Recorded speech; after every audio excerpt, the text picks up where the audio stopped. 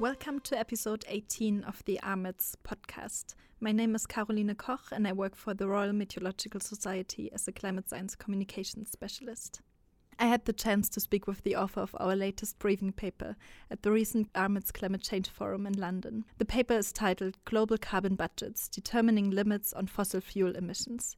Pia Friedlichstein, the author of the paper, is a professor at the University of Exeter, and he has more than 25 years of experience working in climate modeling. His research has focused on the global carbon cycle and how terrestrial ecosystems control CO2 in the atmosphere. I asked him about the importance of quantifying carbon in the atmosphere and how global warming and carbon emissions are related. There had been a lot of interest around how we can limit emissions to 1.5 or 2 degrees. So an essential concept is to know how much carbon we can still emit. Is that correct? Yes, it's absolutely correct. There's somehow almost linear relationship between the emissions of CO2 we put in the atmosphere and the level of warming. So if you put twice as much CO2, you'll have twice as much warming at the end of the day.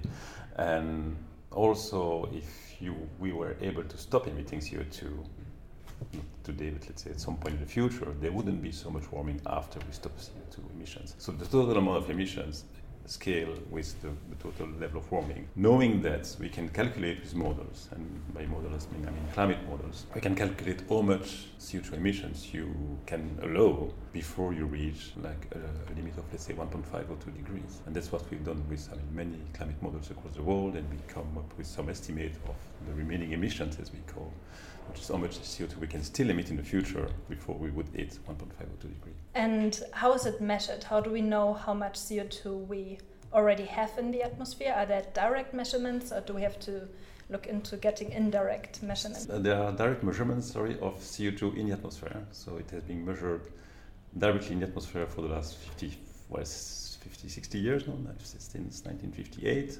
It starts in the US, in Mauna Loa, in Hawaii, and now it's all over the globe, and we have very precise measurements of CO2 on every single day of the concentration of CO2 in the atmosphere. And if you want to go back before that, you have to go to ice cores and drilling ice cores and look in the little tiny bubbles, and you can get information on the CO2 concentration for the last 10,000, 100,000, 1 million years or so. So we know that CO2 is increasing in the atmosphere, there is no doubt. We know that this is because of human emissions of CO2 from burning of fossil fuel and deforestation. What is complicated is to get the exact link between these two facts, because there are natural systems, there are forests, they take CO2, there are oceans, they're also taking CO2. So what is left in the atmosphere is not just what you emit, it's what you emit minus what is taken by this natural cycle. So we need to understand this cycle, and this cycle are controlled by the state of the climate. If the climate is changing, this natural cycle will change as well, which puts some uncertainty in the future relationship between emissions and warming. Okay, so when we do a budget, we basically look how much we emitted in the past and how much we can still emit until we reach a certain degree of warming. Yes, so the past tells us something about how much we emitted and how much warming we have, with some uncertainty, because it's complicated. It looks simple to measure temperature, but it's actually quite complicated to get an estimate of the global temperature and how much it changed since pre-industrial, which has to be well defined as well. Likewise, for the emissions, we don't have absolute precise measurements of CO2 emissions. We measure the atmospheric concentration, not the emissions, especially things like land use. It's a bit unclear how much CO2 is emitted when you deforest a large fraction of tropical forests, for example.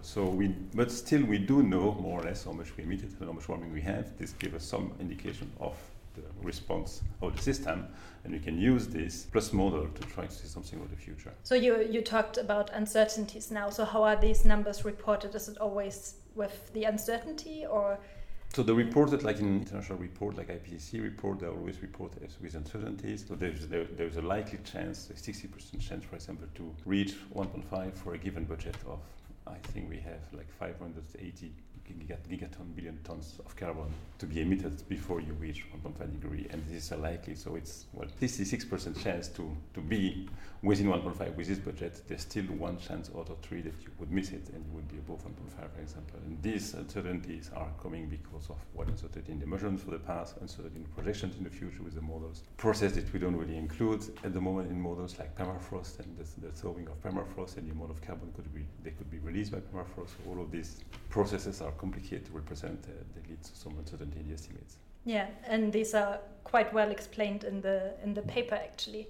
So the uncertainties we're dealing with ultimately we are trying to reach net zero, and this carbon budget is just a method of seeing whether we are on track. Well, yeah, the budget is kind of like, in a sense, it tells you how much you can still emit, and assuming, which we shouldn't do, assuming you keep emitting at the same rate as today, well, this budget tells you, well, I mean, we would reach 1.5 in something like 15, 20 years or something. Right? So this tells you how much, what is the window we have in front of us. For the political goal. So if you want to stay below 1.5, you have to be net zero sometime in the future, and sometime relatively soon, like in the coming decades for sure, because otherwise you will emit more than the limit, and therefore there is a risk of going beyond 1.5. Thank you very much, Pierre.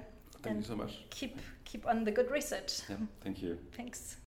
I hope you've enjoyed listening today. If you would like to find out more about this briefing paper or read our other climate science resources, please visit our website at armeds.org/publications. Make sure to subscribe and like our podcast.